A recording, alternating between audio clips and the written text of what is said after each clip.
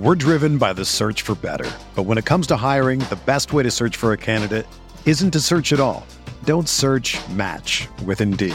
Indeed is your matching and hiring platform with over 350 million global monthly visitors, according to Indeed data, and a matching engine that helps you find quality candidates fast. Ditch the busy work. Use Indeed for scheduling, screening, and messaging so you can connect with candidates faster.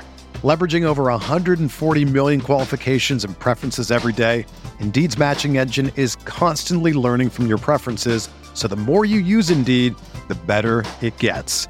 Join more than 3.5 million businesses worldwide that use Indeed to hire great talent fast. And listeners of this show will get a $75 sponsored job credit to get your jobs more visibility at Indeed.com/Blue Wire.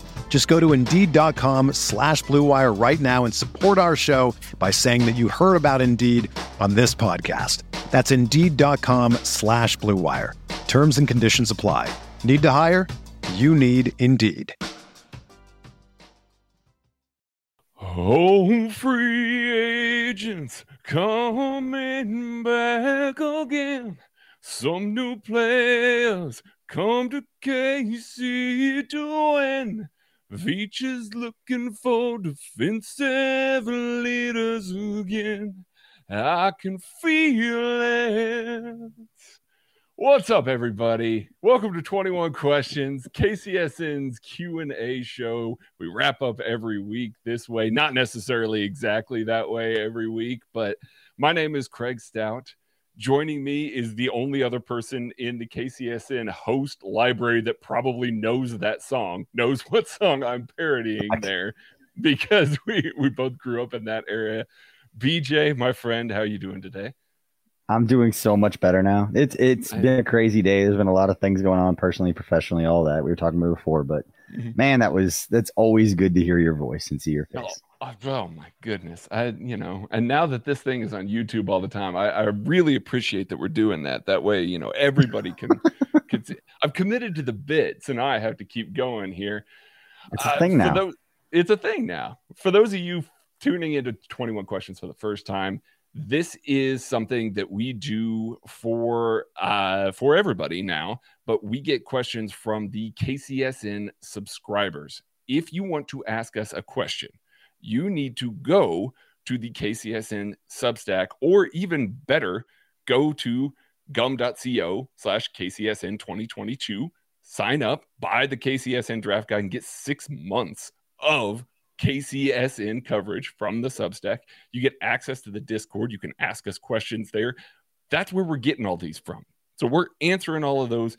You get all kinds of content from us. We've explained it before, but you want to subscribe going into the draft, going into free agency. We're going to be the spot for you. You want to do that. Plus, you get to ask all these questions of us. I am throwing these to BJ for the first time here. So, BJ, this is how I like to do it. This is how I like to do it. I don't know what's coming. This is how I like to do it. But in regards to the draft, to date us a little bit, is the only reference I could think of in terms of draft content. The analogy, we're turning this one up to 11. Like, that's true. This one goes to 11. This one goes to 11. But why don't you just make 10 one louder? But it goes to 11. God, I love that movie. That's top 5 movie for me ever. Of course. Yeah. All right. Let's get to whatever these questions are. All right, here we go. We got so many questions about a specific part of free agency since Russell Wilson signed with the Denver Broncos this week. So Will Yoder, BA Cyclone, Casey from KC, Just ERK, and Jay Witt KC all ask a very similar question here.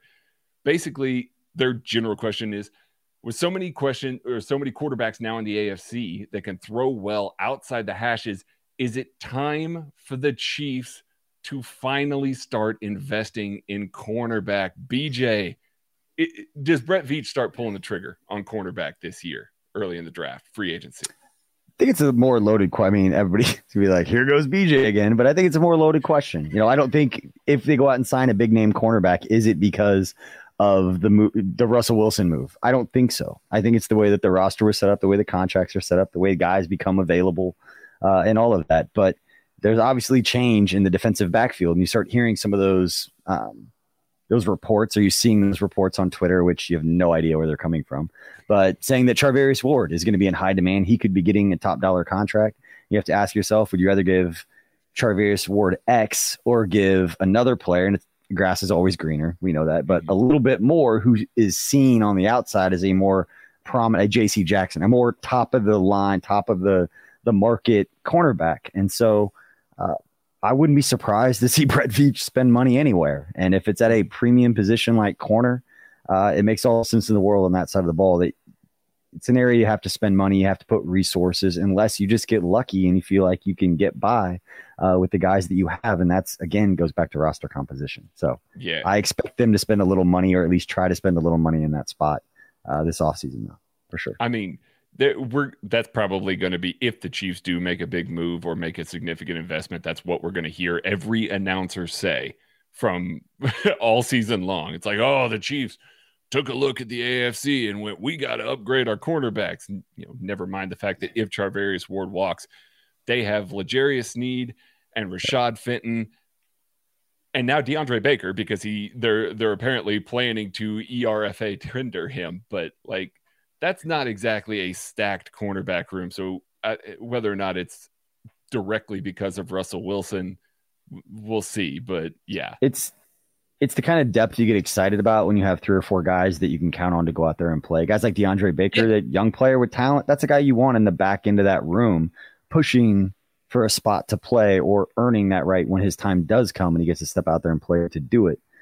Has he done enough to earn that spot in the offseason to put him in, red, or slide him in red or whatever color they use on their board for guys that are locked in? I don't think so. Not yet. But it's an intriguing player you want to bring up. Same with Josh Gordon, an older player, but like in the same kind of boat, where is that a guy that you're going to count on right now as an offseason building a roster? No, but he's a guy you're excited that's here to do something, but I'm going to slide him in for 500 yards. Like, no, you still got to go out there and get some guys. Yeah, for sure. You're excited about those guys as CB or wide receiver like 4 and 5. Like, you're really excited about those dudes. Those are great lottery tickets at CB 4 or 5. But unfortunately, as it stands right now, those guys are kind of a little higher on the depth chart until Brett gets done with this. Bruce in the Fort asks, is Kaindoh going to amount to anything? We drafted him for a reason. Compare him to edges in this draft. Where would he be drafted this year compared to last? Josh Kaindoh was always going to be a flyer. I mean, I think before the season started, right after the draft, I think I even said that, listen, this dude is, I would not be surprised for this guy to get a redshirt year. He is a toolsy guy, former 5-star guy, went to Florida State, didn't get the best coaching there, then comes to Kansas City and finally, gets a chance to bulk up a little bit, be in an NFL conditioning program, be in an NFL film room, all of the things that, we say about rookies and how they go. It's him times 1,000. So I don't know what we're going to see from Josh Kaindoh this year. I don't know if we're going to see a big impact from him this year. I love the traits.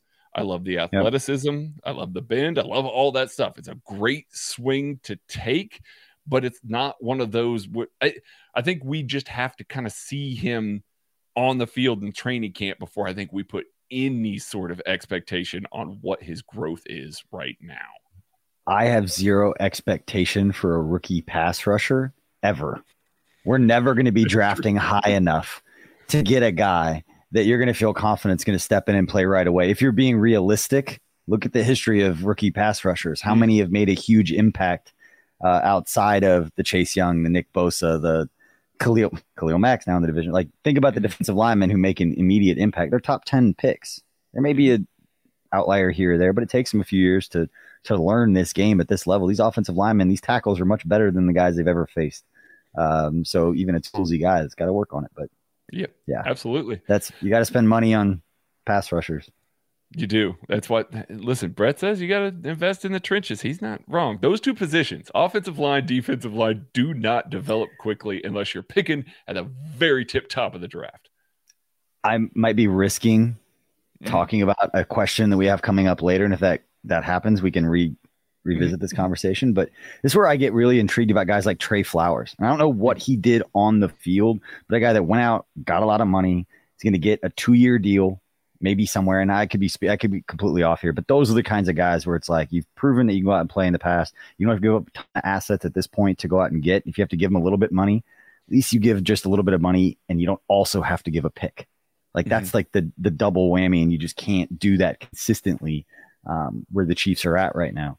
So that's, I mean, but I would be very interested in seeing Trey Flowers and Za'Darius Smith on the edges for Kansas City this year. And I'm not saying as like the marquee guy, just as a guy that he's a big name, like not super old, but that, or like a Chandler Jones plus a Za'Darius Smith. Like that's where things start to change for me. But I just don't see that happening in the draft. I'd be shocked right now if it wasn't a wide receiver at 30. Based on they're going to give big money to at least one rest. It was Juju, Allen Robinson. Like I know the wide receiver market's changing. You guys talked about it on the lab, but at some point they're going to pay a receiver. They got to get a young guy because that young guys will be coming up on his contract at the same time that Tyreek Hill is 34 at the end of whatever contract he's about to sign. You need a young receiver in that room you can kind of count on. So plus give Mahomes all the weapons in the world, just all of them. He's not going to want for weapons ever again. ever. Yeah. Mike Denny says, theoretically, we can lose Anthony Hitchens, Tyrann Mathieu, and Frank Clark. Who would you want to be the leader of the defense? Could be free agent, someone returning, or a draft pick. Who's your guy, BJ? Who would you place your hopes on right now?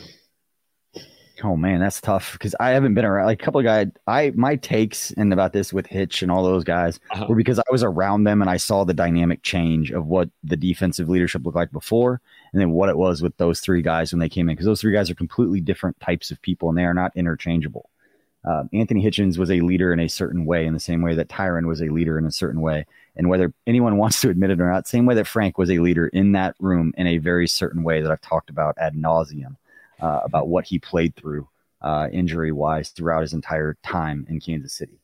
And there was a time in which that was seen as a good thing for players to do, regardless of whether or not his body gave up on him at the time that he got paid. Anyway, I don't know if that dude is in there. I've not been around Willie Gay, but he would be Nick Bolton, like those guys. I don't know their personalities, but like, and this isn't a knock on Chris Jones. Chris isn't the way that Tyrann and Frank are inside the locker room. So he would be a guy just from pure talent and just all pros and all of that you would expect to have a voice in that room, and he does.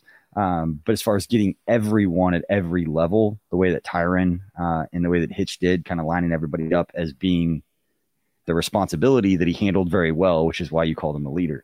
I don't know if that guy's here yet. And I think that's the most important thing we talked about on Outside the Trenches multiple times, and that I'm more I'm more intrigued by the personalities that they are targeting in free agency, because whatever you bring into the room is going to change the dynamic of that room.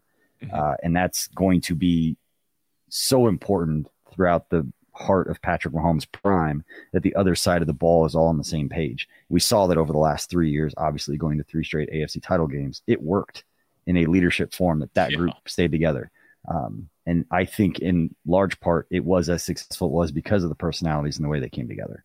So yeah, I think it's coming from outside the building. I think it will be Nick Bolton at that second level eventually. Yeah. I think his makeup is that, but I don't know if it'll be that in year 2 yet. We'll see though. We'll see. Maybe he's ready to take that step. So, and it's easy for people on the outside to be like, oh, he made a bunch of plays and look at all his stats.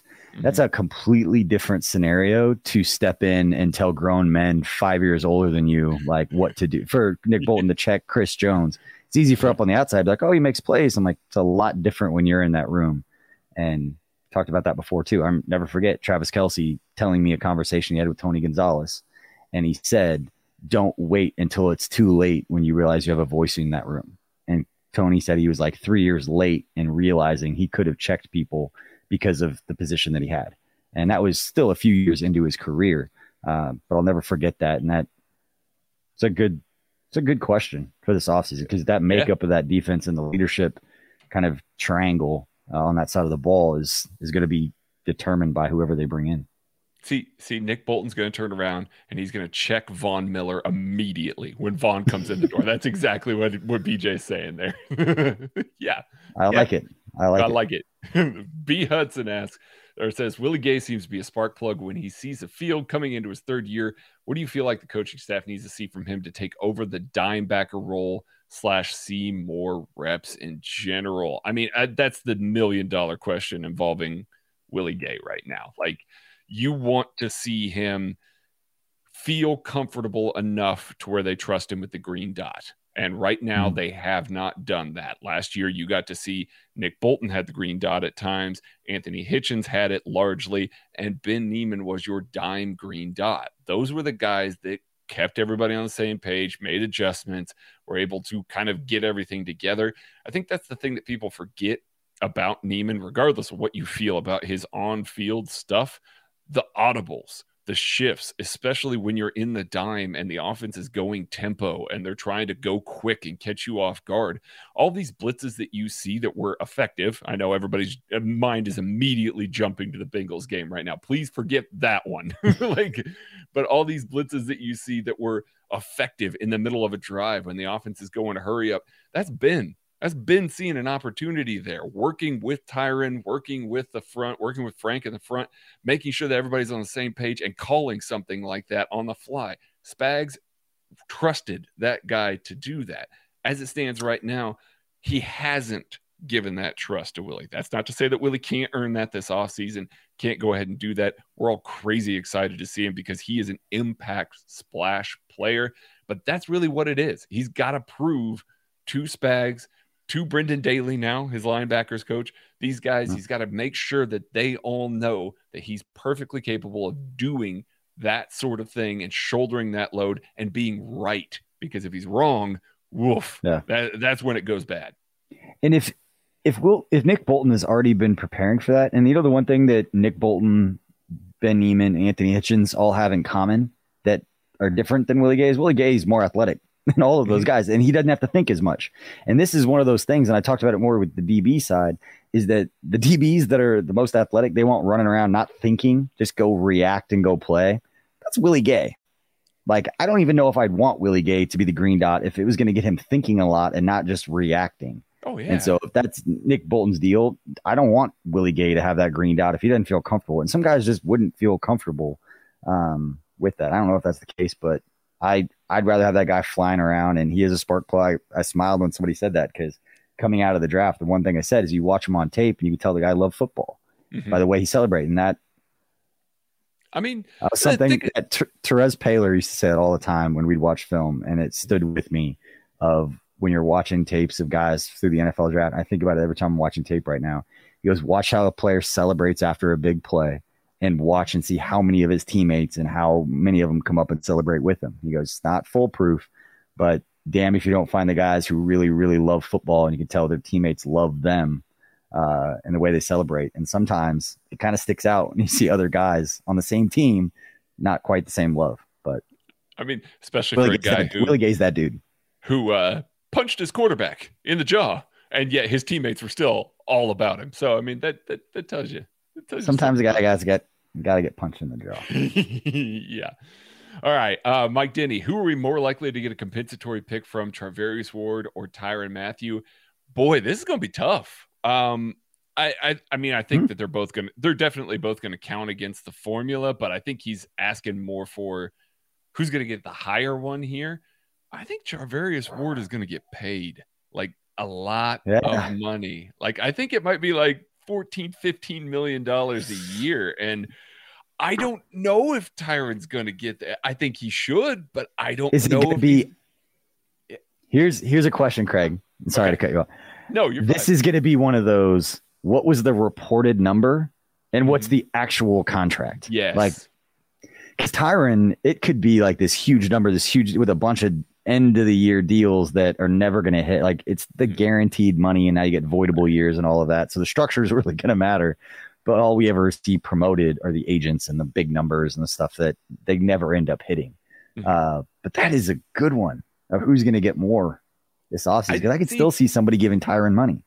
I could see Tyrann getting money. I can also see San Francisco giving Charvarius Ward a lot of I said it on the podcast as well, but he's a long press corner, and they get after the passer really well. Like, he doesn't have to cover for long. He can just play physical underneath.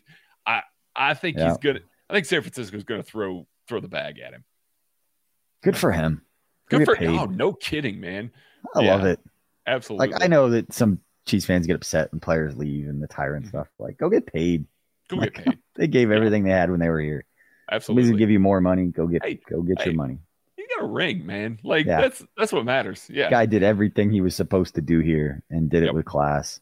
And he tweets what he feels. And I wish more players would actually do that. That's my take. All right, Nick Deal. How would you replace Tyrann Mathieu, assuming he's leaving Kansas City here? How would you replace Tyrann Mathieu if you were Brett Veach? Would you spend a high first-round draft pick, because likely a lot of the good safeties that are going to start are not going to make it to the end of the second round, a free agent pickup like Marcus May, Quandre Diggs, Marcus Williams? Or do you think that they've got some players in-house? He even suggested maybe L'Jarius Sneed moving back to safety. He played there in college. Honestly, I would not move L'Jarius Sneed back to safety, just personally, because I think he's one of your blue chip guys on the outside, and I think it's very hard to find cornerbacks. Now, that safety is super easy. You're not going to replace Tyrann, but it's harder to find good cornerbacks. Yeah. You created another problem. Right. Like, you didn't fix a problem. You just created another one, and now you have one guy playing a position and played in a while or practice that. So, I don't like that. But it goes to, like, are you fixing Tyrann with one player? Are you fixing Tyrann in the aggregate with everything that he did and all the different spots that he played? Because he was extremely versatile in the way that they used him, and the freelancing and the ability that he had to go around and make plays. You don't just hand that kind of responsibility to a rookie and expect them to know all the safety responsibilities, all the linebacker responsibilities, the corner responsibilities. I mean, or reading every route distribution in the book and adjusting the secondary on the fly and being it like, yeah. So there's a lot more that he did that wasn't. Yeah, there's a lot more value that was brought that wasn't discussed, and that happens all the time with football. But with him particular, and you're trying to replace him with a first round pick. Not that there aren't guys, and you and obviously the lab or the other lab guys, Maddie and Kent, been studying all these guys a ton going into the draft. They would have an idea on how guys are used, but it's that, and we talked about the other day. It's how guys are wired. And are they all in? Do they like being good at football, or do they love football? Yeah. Figuring those things out. Tyrann would play football if he didn't get paid for it. Right. That's just how he is. And Coach Reed would be his coach. It would be, I'd go first round draft pick. I just think that that's a sweet spot this year. Just, I think the rest of the positions. Yeah. I know you want receiver. I think I can catch a similar quality receiver, because I think all the great ones are going to be gone by then. Okay. I just think that there's going to be a run, and so I think that safety market, that's where the sweet spot's going to be, and then spin around, draft a receiver, because I think you could still play in that next tier down at the next pick. Do you know what I just saw in my head is we take a safety at 30, and that poor SOB is going to get called as the Tyrann replacement, and and a bunch of fans are going to be like, we don't need at Tyrann, just because they're going to be mad because he's tweeting about his new team or wherever he goes. And then that poor kid is going to get put in the crosshairs of Tyrann. It's putting unrealistic expectations on somebody. But it's too bad there's not an LSU safety that the Chiefs could draft, because then Tyrann would just be like, listen, go easy on my How far can Stingley fall? How far can Stingley fall? Not nearly far enough. Not that far? All right. But I'll tell you what, if Stingley clears 15, I'm trading every asset in my draft class to go get him. So how about we do that? There's my solution. You lose Tyrann, who cares? You just drafted one of the best corners that you can get in the draft. Steven Yinger.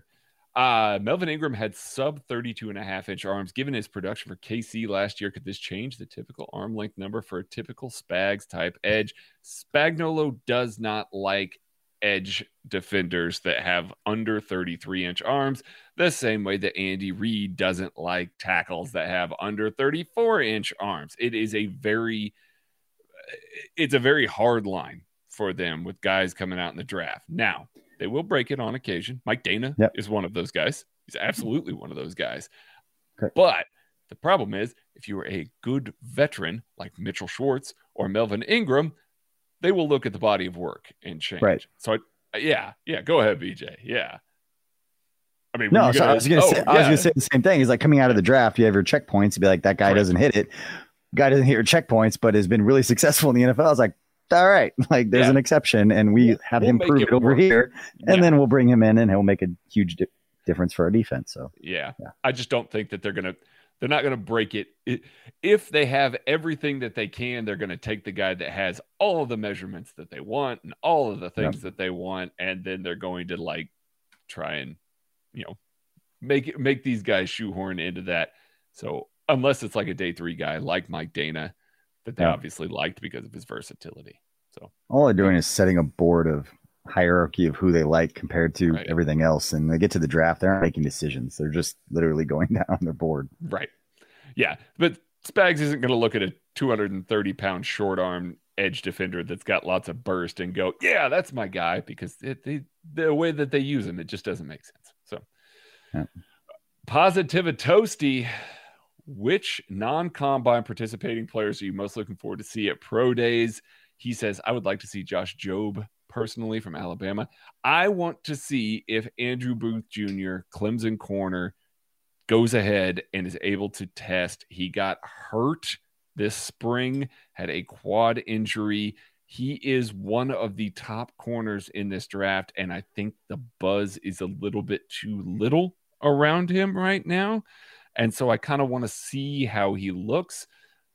I'm just curious, because he's a guy that if he doesn't test particularly well, I think he might fall to the Chiefs. And I would take him in a heartbeat because he's a really good corner. But, who knows? If he doesn't test, I think people are just going to kind of project him. He's going to go way earlier than Kansas City. But a guy that might be around at 30, I'm looking for his testing and maybe a different reason, just trying to get him to fall down the tier a little bit there.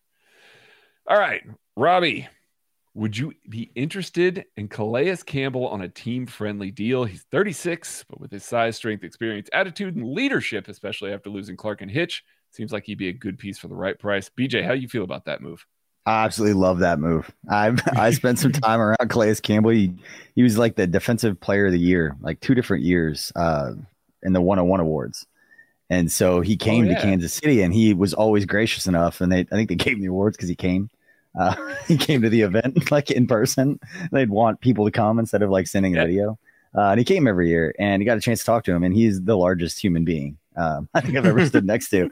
But he's got a big personality. He was great. I think from what I had gathered and the fact that he was there made me feel like him and Coach Reed got along really, really well. So I hadn't heard that one as a name yet, and wouldn't be the player that he was like 7 years ago. That wouldn't stop Chiefs fans from going nuts if they signed that dude. Oh, sure. But his personality is awesome. If you've ever seen interviews with him, he's got a big, fun personality. So that would be awesome. Him and Chris together. Oh my God. They need their own show. Like they Rob Alberino, if you listen to this podcast, if you guys sign Calais Campbell, Brett, give him his own show. Lean into the personality. That would be awesome. All right, Zach Eisen. That'd be so good. That'd be so good.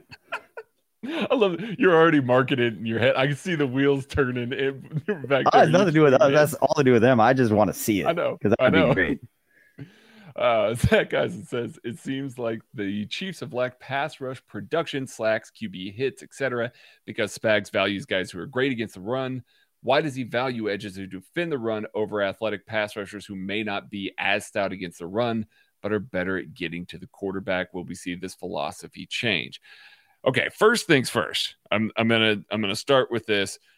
When they traded for Frank Clark, he was like the next tier down from those elite pass rushers like in Seattle. So, I mean, I think they felt like they were getting that guy. And so that's why they went out and they made the move to try and go get that guy. And they also had Chris Jones there, another elite pass rusher. So I think they felt like, hey, our front four is going to be great against the pass, even though he's also good against the run. But generally speaking, looking for these guys that are more power rushers, things like that, it's because Spagnuolo wants to play a lot more too high structure. We are starting to see a lot of this from the Vic Fangio tree, for, Brendan Staley, things like this, where you've got two deep safeties. And if you got two deep safeties to try and take away all the vertical stuff and force everything underneath, you leave less guys in the box. That means your front four have to win more readily. That's why the Tampa Bay Bucks are so good against the run, is because their edge defenders are really good against the run. And, they've also got Vita Vea, who's just a monster on the interior. Chiefs don't have that Vita Vea mold. Two stud linebackers. And two stud linebackers. That helps too. Yeah. That definitely helps too. But you're putting less guys in the box, so you want those guys to be even better against the run than typical. Whereas before, maybe you can play a little more single high. If you trust your corners on an island a little bit more, you're rotating that safety into the box. It's okay if your defensive end gets washed out occasionally, because you've got this, the safety screaming off the edge that's there to hit those guys, a la Seattle. You can live with a little lighter guys on the outside. So that's kind of the general thinking with having a front four that's maybe a little bit more set up to defend the run, because you're going to have less guys committed to the box. That means everybody's got to win. Everybody's got to win their one-on-ones. Everybody's got to do stuff if you want to stop the run. Now, they haven't been particularly good against the run. That is a detriment when you are spending assets that are supposedly good against the run, and then you're not good against the run. Like that is a problem. I'm not going to say that that's not a problem, but that's the overall line of thinking behind having more powerful, strong defensive ends that maybe don't have as much bend or juice off the edge. So anyway, I just hear a lot of Frank Clark in that, and that I feel like it was more narrative based. And I'm glad you brought that up, that they thought he was going to be more of a pass rusher than he was here. And then he couldn't use the right side of his body for an entire year or do anything with power. But he could still play the run, which led to everybody saying like, hey, he's good against the run, which turned into this narrative like, well, he's good against the run, but can't rush the passer. Like physical thing. But yeah. Yeah. We're driven by the search for better. But when it comes to hiring, the best way to search for a candidate isn't to search at all. Don't search, match with Indeed. Indeed is your matching and hiring platform with over 350 million global monthly visitors, according to Indeed data, and a matching engine that helps you find quality candidates fast. Ditch the busy work. Use Indeed for scheduling, screening, and messaging so you can connect with candidates faster. Leveraging over 140 million qualifications and preferences every day, Indeed's matching engine is constantly learning from your preferences, so the more you use Indeed, the better it gets. Join more than 3.5 million businesses worldwide that use Indeed to hire great talent fast. And listeners of this show will get a $75 sponsored job credit to get your jobs more visibility at Indeed.com/Blue Wire. Just go to Indeed.com/Blue Wire right now and support our show by saying that you heard about Indeed on this podcast. That's Indeed.com/Blue Wire. Terms and conditions apply. Need to hire? You need Indeed. Anyway, just DRK. Does the Rams winning it all this year give more validation to Veach in the front office about trading first-round picks? BJ, you know the man. You've been around when he's traded some first-round picks. How do you feel about that entire kind of line of thinking that, just going to trade them? Yeah, it's great when it works. And if it doesn't, then everybody says that was the dumbest thing ever. It's like play calling. Like, it's great when it works. And if it doesn't, it's bad. Yeah. I don't think like long term, I think you put a lot more pressure on yourselves to be right with a lot of moves when you're giving up assets like picks and you're throwing a bunch of money at places. But we've never really seen anybody do it so consistently long term, where it's just like you never worry about first round picks because you never have. It's like the NBA lottery, like NBA picks. Like everybody trades them so much. They're trading picks from like 2028 right now. It's like doesn't matter. But yeah, I don't think you can do that long term. But I have zero issue giving up draft picks for like proven veteran players. People overvalue draft picks a lot, I think, but roster composition with the salary cap, you have to get production out of a certain percentage of your roster on either rookie deals, priority free agents, whatever it is. So the more assets you give up, the more pressure you have to get a couple, priority free agents, or a couple of those 7th round picks have got to contribute and got to hit. So I don't think it can be lost how valuable getting like a Trey Smith and having a guy that is going to plug and play starter for 4 years, even if it's along the offensive line, because we just got done with 5 years of having an entire offensive line on second contracts. Yeah. Like the roster composition, our salary cap issue with the offensive line was a huge reason that we couldn't do a lot of things because of how much money we had tied up into all those guys. Yeah. And you look at the Rams, they hit on their third round picks, their compensatory formula picks and stuff. Like Ernest Jones was pick 103, was one of the most impactful players in the Super Bowl for that defense. Yes, Aaron Rodgers and Von Miller were outstanding and were absolutely highlight grabbing. Ernest Jones as linebacker was incredible. He played an incredible game, and they hit on that dude. Makes the difference. You got to get value out of that if you are doing this. So that's what BJ says. Your margins, you just put more pressure on yourselves in other places by giving up those assets. But when you're the Chiefs right now and you've got proven commodities, you're going to be good. A couple of key spots with veterans makes all the sense in the world. It does. All right, Kansas boy, and a similar question from Jay Witt KC. What is the max you'd be willing to offer for DK Metcalf or Tyler Lockett, or would you pass on both? BJ, what is the maximum that you would give up for Tyler Lockett right at this very moment? Oh my God. This is not a good question to spring on me because it'll be ripple into social media forever.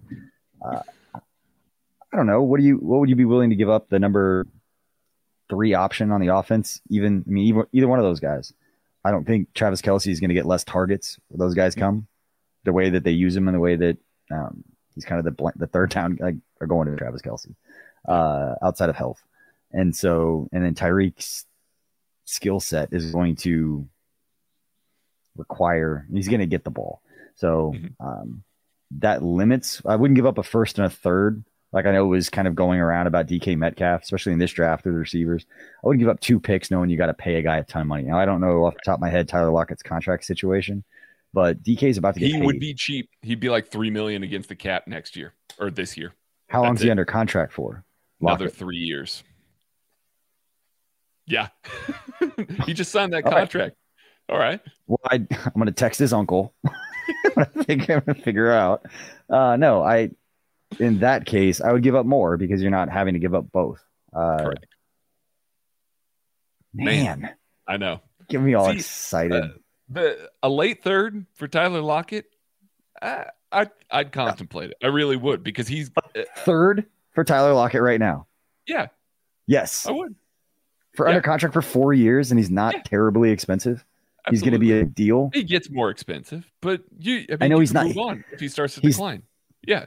And talking about like the roster composition and building your basketball team of receivers, he's more similar to McCole and Tyreek in that way. He's not that big physical DK, but giving up a first and a third and $20 million a year to DK Metcalf when you're going to give Tyreek a big deal too. I like the idea of having a set structured contract already in place. So, third round pick for Tyler Lockett. Yes. Tyler Lockett wins in the underneath and the intermediate still. Like he's not just that, like the deep guy. So, I mean, he's still winning underneath. So I think he fits. Oh, he'll win. I'd do it. He'll win. He'll be open. But he's the perfect. Find out if he's coming to Kansas City right now. He would be such a dangerous. And then he could score touchdowns and wave at Russell Wilson when he's running by. It'd be great. Yeah, that'd be great. All right, Moldy Salt, BJ, rapid fire here. Don't think too hard about it. Who's going to be the big splash FA signing for Kansas City? Allen Robinson. I like that one. I'm saying Carlton Davis. I think. Oh yeah. Yeah, I like. That'd be good. I would be happy with either one of those if they happen. What do you think? Carlton Davis. What are his measurables compared to Charvarius? They're very similar, aren't they? They play a very similar style. Boy, you're really asking. Carlton Davis, I believe, is a tier 3 CBAT. Charvarius Ward is a tier 4. Charvarius's agilities were just not particularly great. But Carlton Davis is a long arm corner. Correct. Yeah, right? He's got 32 and 3/4 inch arms. Yep. He's an explosive guy as well. So, and he's 7'3", or not 7'3", sorry, 6'1", wow. 73 inches. Okay. Yeah, 73. So, yeah. But he's a big dude. He's a big dude, big long dude. But yeah, they both play very, very physical. He would fit Spags so well. What do you think about reported rumblings between Matt Nagy and Allen Robinson not getting along. What do you think about that? I think when you don't have success, people aren't going to get along. Okay. I think I think that's an awesome answer. I think that's great. Yeah. Because I know that it's really weird. Like, yeah, we got along great. I'm like, you weren't successful. Like, no one's going to leave there being like, oh, we're really happy with what we accomplished. Like, no, it didn't work out. But having known that, like, I'm not going to prognosticate how somebody else got along with somebody else. I'd be surprised if Matt Nagy didn't get along with anybody. Like, the way that I know, like, I've never. So I'm very happy he and his family and all of them are coming back. It's awesome. That's great. It's a very good thing for Kansas City. JWill54. I often look to the chart that shows the value of each draft pick. Does that chart vary a lot from season to season? I expect the number one pick is down a lot more compared to previous years. We use the Rich Hill chart that typically like factors in every trade that's been made to try and like do valuations and stuff like that. The number one overall pick almost never changes. Now, I get what he's saying. Yeah. I get that this draft class is not particularly strong at the top. That may throw a little bit of a wrench into some of the formula going forward, but it'll recalibrate itself in future years here. But as it stands right now, no, they don't like devalue that pick at all when they're trying to do stuff. So the position might. I could see the position changing something if you're going to trade up for a defensive end compared to like a franchise quarterback. Right. That just has more to do with the position you're trading up for, I guess, than the compensation given. Right. Andy Nagel, even though the Chiefs draft last year was a win, were there any players that were available that you wish Kansas City had picked over the guys that they did pick? I'm going to say it. No. I mean, now that we've been a year removed from this, a lot of the guys that I liked, Terrace Marshall Jr. That was the one that popped into my head. Yeah, I mean, like, there's a lot of guys that I really liked that I wish the Chiefs would have tried to go out and get to rectify some situations. But the guys that they would be replacing right now, like, Chiefs would still be in bed with Anthony Hitchens. Not that that's a bad thing from an in-the-room thing, but from a contract thing, as we may see here in free agency, it may be very important that they have Nick Bolton on a rookie deal as their Mike linebacker right now. And Creed Humphrey is a fringe all-pro center. Like, those are the two guys, if I was going back to the draft and I was like, man, I wish we would have gone ahead and replaced that guy. Those would have been the two guys that I would have looked at to replace. And I'd be pretty much insane to try and replace them right now. So I wouldn't actually, even at the time I may have wanted to. So yeah, anyway. Thought the same thing. Chad, even though that he didn't get the guy that you wanted, it was like, all right, we got a great center for the next decade. We needed one of those, and that's fine. All right, fine. I guess, Brett, you know some shit about some shit. Yeah. Chad says, would OJ Howard be a cheap way to upgrade our tight end 2 spot? BJ, how do you feel about upgrading tight end 2? Like, just in general. I've thought they were going to upgrade tight end 2 for the last 6 drafts. Like, I've been waiting for it. They just don't spend a lot. I mean, it's not a position that they put a lot into, but OJ Howard would be an intriguing option. I think he's one of those guys that, from a fantasy perspective, you always pick him up. It's like, I know that name. He's big. He's athletic. They can find a spot for him. He very much fits that kind of number 2 role. So that's an intriguing option. I looked into the free agent tight end market just because you have to pay them a little bit compared to what you get in the draft by getting a young guy. But OJ Howard would be an intriguing option for sure. He would.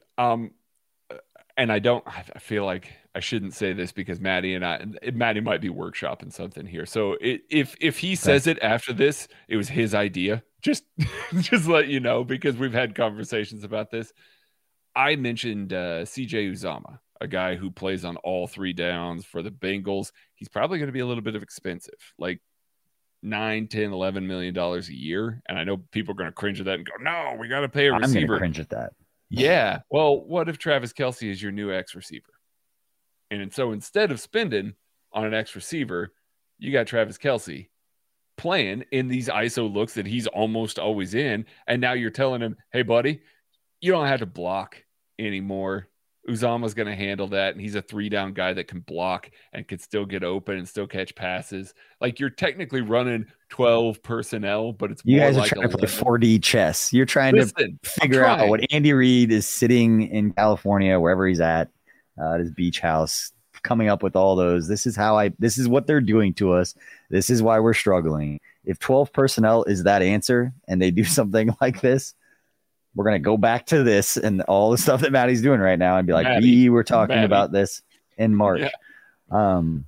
I've been big proponent of 12 personnel when you have Travis Kelce, because you put a lot on a defensive coordinator to match up in a way that they don't normally have to. It's not a normal, especially when you have Tyreek. And if you get like Tyler Lockett for a 3rd-round pick, what do you do if you put Uzomah, you get Jerick McKinnon or Clyde, whoever, put a running back.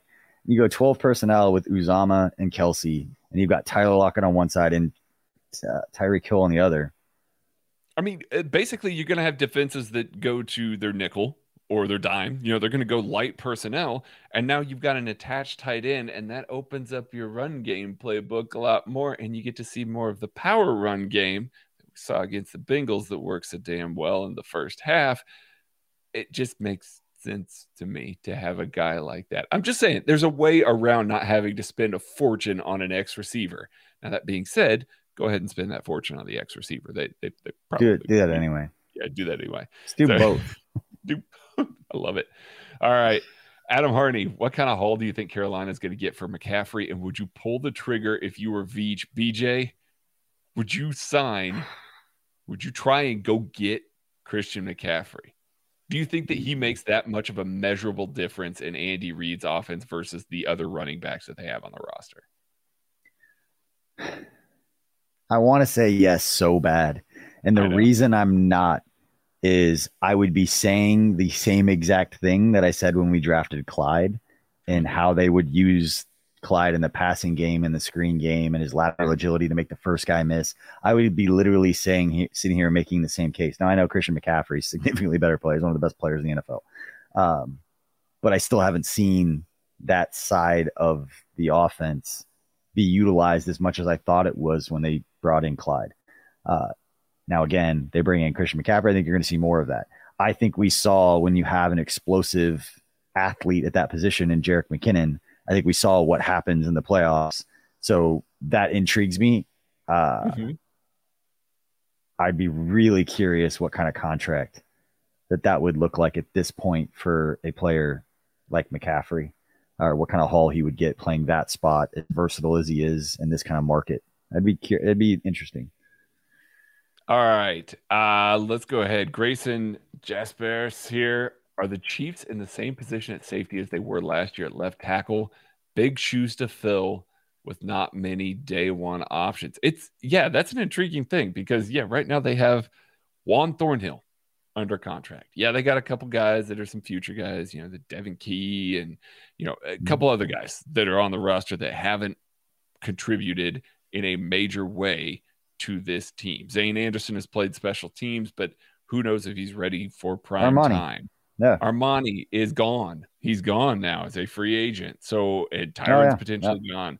Dan Sorensen is gone. Like, it's Juan. Like, that's the room right now. And so, you look at that a little bit and you go, okay, they definitely need bodies and they definitely need impact bodies. Like, that's where Steve Spagnuolo has spent a lot of his capital and gotten the most out of his room. Now, part of that's because it's been Tyron, and Tyron is that dude. But I do think that you look at it a little bit and you say, hey, are we really going to gamble on a rookie to try and shoulder the load here in a defense that asks so much of its safeties? It's a tough spot to be in for sure. You mentioned a name earlier. Quandre Diggs would be a really intriguing name that you've thrown out there, because everything that I've ever heard about him as a player is his leadership and his ability and obviously making plays. And I just smile because I think you could, if Brett calls and be like, hey, you could catch passes from Russell Wilson, or you go against your former teammate. And I think that might be intriguing for some of those. I will say this, Quandre Diggs hates cover zero. He's very vocal about it on Twitter. Hates cover zero. Never mind. Cross him off the list. That ain't going to happen. He and Spags would have have some come to Jesus moments there. And I love covers here. I just send the house. Send the house. Love it. Connor Christopherson. Do you buy some of the reports out there that the Chiefs might be quieter during free agency than in years past? It feels odd when they have so many holes. BJ, have at it. Do you buy it? He's got money. We saw how much they had, like $49 in cap space, and we saw him spend like $60 million. What do you think he's going to spend when he actually has $60 million? Yeah. No, we talked about it. This is going to be the dynasty make or break defining, like, not to put too much on it, but we're going to look back at this, whatever contracts they hand out here. If the Chiefs are very successful, it's because those guys were successful, and look at Patrick Mahomes with multiple Super Bowl rings. If these are not successful and he ends up with one, is going to be Aaron Rodgers, Russell Wilson, whatever that is. I think it's going to be large part into this offseason, these next big contracts they give out.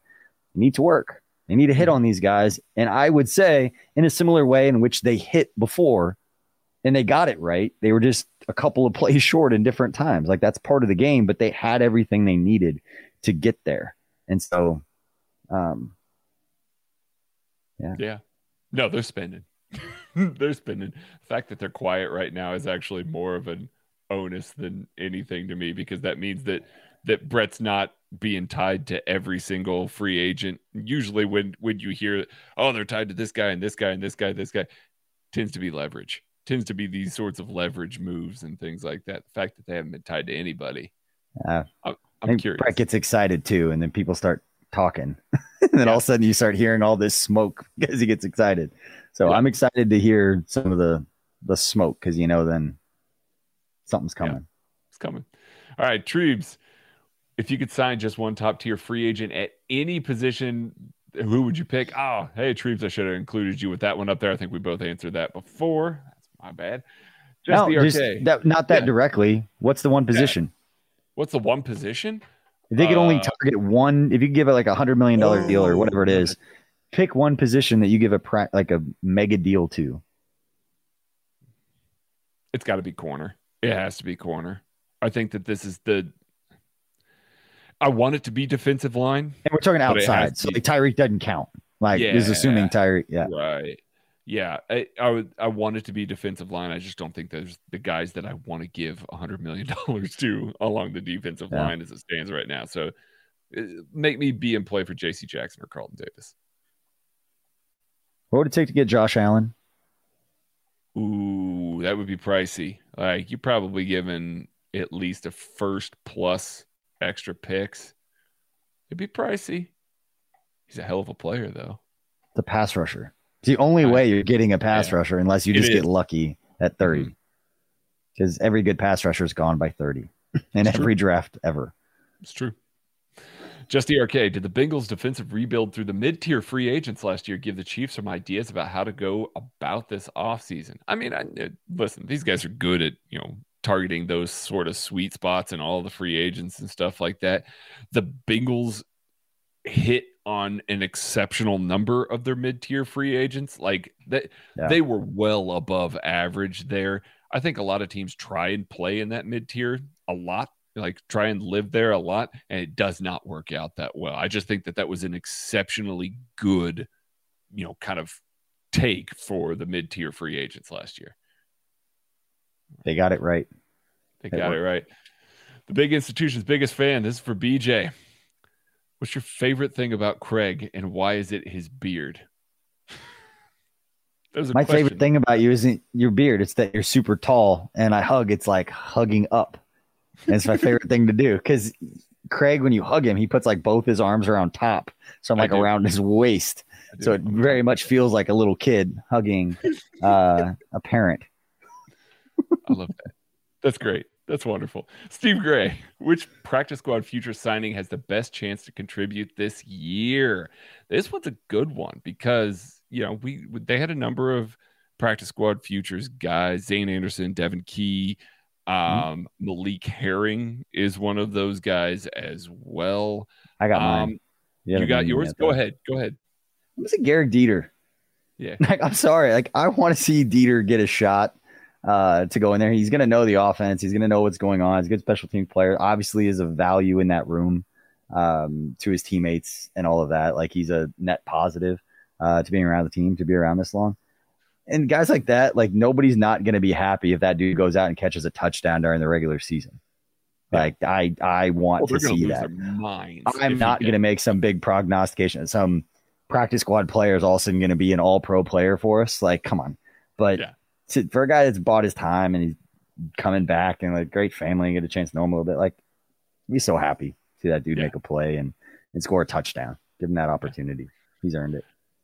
I'm going to go get Devin Key. There was an awful lot of hype last training camp about Devin Key. And then as they started getting into the more of the install, he started to fall back a little bit. And I think you saw him kind of struggle with maybe some of the speed of the game a little bit. Give him another year. They obviously liked what they saw in the film room. They liked what they saw in shorts. Maybe he just needs that to translate a little more. Plus, that safety room's a little light, so he's going to have a potential shot there. It's the problem of making all-stars out of guys during training camp. It's not fair to the player either. It's true. So we said it about Noah Gray. Everybody's saying it all offseason. It was like, Travis Kelce ain't coming off the field. No. Not like this. And yeah. Trev, the Chiefs don't bring back McKinnon, who's a realistic option to replace him. It seems apparent that a change of pace back takes this offense to another level. First of all, they should just bring back McKinnon because apparently he and Patrick are good buddies. Like, bring back his buddies. But if you got to bring back business decision, if you get invited to his party, be like, yeah, I'll go. Like, you put in a good word for me. A good word for me. Go ahead and get me signed. Maybe Chase Edmonds. He's a free agent. Philip Lindsay is still kind of kicking around a little bit. Guys with a little bit of juice, but they just bring back Jerick McKinnon. He knows the offense, and he was good at the end of last year. You know one thing about Philip Lindsay? That actually, I'll throw this nugget out right now. What's today's date? March 10th. Philip Lindsay would make a lot of sense because Eric Bieniemy is personally close with Philip Lindsay and his entire family. They know each other from Colorado. You knew each other growing up in Colorado. They're close. So I will make that connection, and some reporter is going to figure that out, and they listen to this podcast. But if they're going after, if they need a running back in that way, that would make a lot of sense. He's going to be cheap. Like, I think he's going to be cheap. He didn't have the best year in the world last year, so maybe he ends up in camp Dearness Johnson. I was going to say Dearness Johnson. Well, yeah, of course you're going to say Dearness Johnson. Dearness Johnson. I may or may not have sent a text before to someone that makes decisions saying, hey, here's a guy. Just one. I just hope he gets paid. I don't care where. Yeah. I hope he gets paid. Get an opportunity. One cool thing for anybody who's listening, who had a chance, if you haven't gone and watched the documentary that we did on Dearness Johnson, highly recommend that. Browns running back. Went to Immokalee High School down in Florida. You know, one of his best friends also went to Immokalee High School. Who? J.C. Jackson. Oh, baby. I'm gonna call Dearness and be like, hey, if J.C. Jackson's coming to you, tell us. Yeah. No. Blink twice if you know something. Yeah. Guess what happens? You tweet that, then you have to know everything all the time. All the time. That's why you don't say anything. Yeah. Kitty went to Coke. Out of these options, this is our last one. This is a good one. Out of these options, which hypothetical clone duo, so you're getting two of these on your team, would you choose for your team for 3 seasons? They all stay healthy. The supporting cast is decent. Would you rather have 2 TJ Watts, 2 Trent Williamses, 2 Deebo Samuels, or 2 Jalen Ramseys? So basically, this might be the easiest question. Oh, what? Who is it for you? TJ Watt. Is it TJ Watt? I mean, oh my God, yeah, man, yeah. He just set the sack record. It's true. 2 best pass rushers in the NFL. Come on. It's true. It's true. I'm just be different here. I'm going 2 Jalen Ramseys. First of all, Jalen Ramsey talks shit, and I need lots more shit talkers on my team. So I like that dude a lot. Second of all, now you can't throw outside the numbers. You are playing single high safety all game long. You are stacking the box. You are going to blitz like crazy, and you're not going to have a hot read come open very quickly because you've got dudes on the outside that are winning. So give me. Is it a peninsula? Like, you aren't going over here. Ain't going over here. You just shrunk the field to the hashes. Yes. You turned it into like arena football. Yeah, and then just narrow field. Draft a bunch of safeties because there's a lot of them in the draft every single year. Just draft safeties and clog up the middle of the field with dudes that want to talk shit and hit. Like 2 Deebo Samuel, great player. I don't need 2 running backs. And 2 Trent Williams, like, I don't know. It's not that easy to go right to left. So yeah. But TJ Watt, oh man. I know. That is the answer. That's probably the answer. Even if before you gave me answers, I was gonna say Aaron Donald. It's like, give me 2 Aaron. Give me 2 Aaron Donalds. Yeah. 2 of the greatest defensive player of all time. Do you want 2 of those or line them up? It's a great question. You could do an entire podcast about like greatest 2 of anything. See, Kenny, when that happens later on this offseason on the KCSN Podcast Network, you know where that came from, buddy. We'll give you credit. Gets royalties. Yeah. All right. That's going to do it for 21 questions for this week. Thanks for sitting down, watching, listening, whatever it is. Go sign up if you want to ask some questions of your own. Sign up because you need the draft and free agent coverage that's coming. You just need it. Just trust me. You need it. So go sign up, gum.co/KCSN22, and you get the draft guide, 6 months, and then just, subscribe. Stay tuned to this. And then thank you for all the support. I'm going to plug our Royals coverage because baseball is back. So that is going to be very helpful for all of us to do football content because baseball can get everybody distracted. So a lot of the really annoying conversations won't come until later. It slows a lot of those down. But One Royal Way, Royals Farm Report, Alex Duvall, Josh Kaiser, and Joel Penfield do a phenomenal job. It just got started a few weeks ago with our Royals coverage, and you can go on Apple Podcast, search KCSN, Kansas City Royals Podcast, and you can find our entire Royals channel. And those guys, like I said, do a great job, both from the Royals Farm Report. They've been doing that for years, and then Alex taking over. And with that, and Joel doing the One Royal Way, the big league show. Those guys do a great job. And now that baseball's back, highly recommend going over and subscribing to their show. Got a lot of cool stuff planned for those guys as well. And get over to Ain't No Seats for your KU coverage. they're going to be in the tournament and be a high seed. But March Madness is coming up. Go get over there. And while we're plugging stuff, those guys are actually going to be recording live during Selection Sunday, 5:30 at the Kingdom Bar Grill in Overland Park. I'm actually going to be on vacation. I will not be there. I'm going to take a vacation, Greg. Finally. I know. The whole fam. We're going to hold it down. We're going to hold it down. I'm not worried about you guys, but it should be a fun show. We had a fun the KU show, the Ain't No Seats, had a great show today. Tyshawn Taylor came on as a guest. We were at the College Basketball Experience. Celeste does all the marketing up there. She was awesome setting everything up for us. But those guys, Anthony, Ryan, Braden, those guys did a great job with the show. I'm excited for Sunday, for Selection Sunday, and see KU make a little run. K-State guys went live because Bruce Weber news. The Royals guys went live because baseball's back. It was a big day for KCSN. Big day. So when it eventually devolves into nothing over the next week, it's because BJ is on vacation. Nope. Our social guy Scott will be back from vacation, so our social will go going back to looking good. We'll have an adult in the room. All right, fine. All right. Thanks for listening, everybody, and we'll catch you later.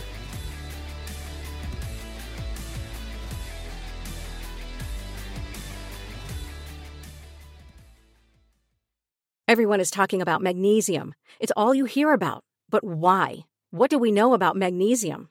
Well, magnesium is the #1 mineral that 75% of Americans are deficient in. If you are a woman over 35, magnesium will help you rediscover balance, energy, and vitality. Magnesium supports more than 300 enzymatic reactions in your body, including those involved in hormonal balance. From functional medicine doctors to mental well-being and female hormone experts, we all know that magnesium is the one mineral to improve all aspects of well-being and health. But which one? Magnesium Breakthrough from Bioptimizers, the trusted choice recommended by leading experts with 7 best-absorbed forms of magnesium to ensure your body receives the support it needs for overall well-being. Go to bioptimizers.com/balance today and use code BALANCE10 for 10% off. Support your journey to wellness at bioptimizers.com/balance. Magnesium Breakthrough from Bioptimizers, your foundation to optimal health and vitality.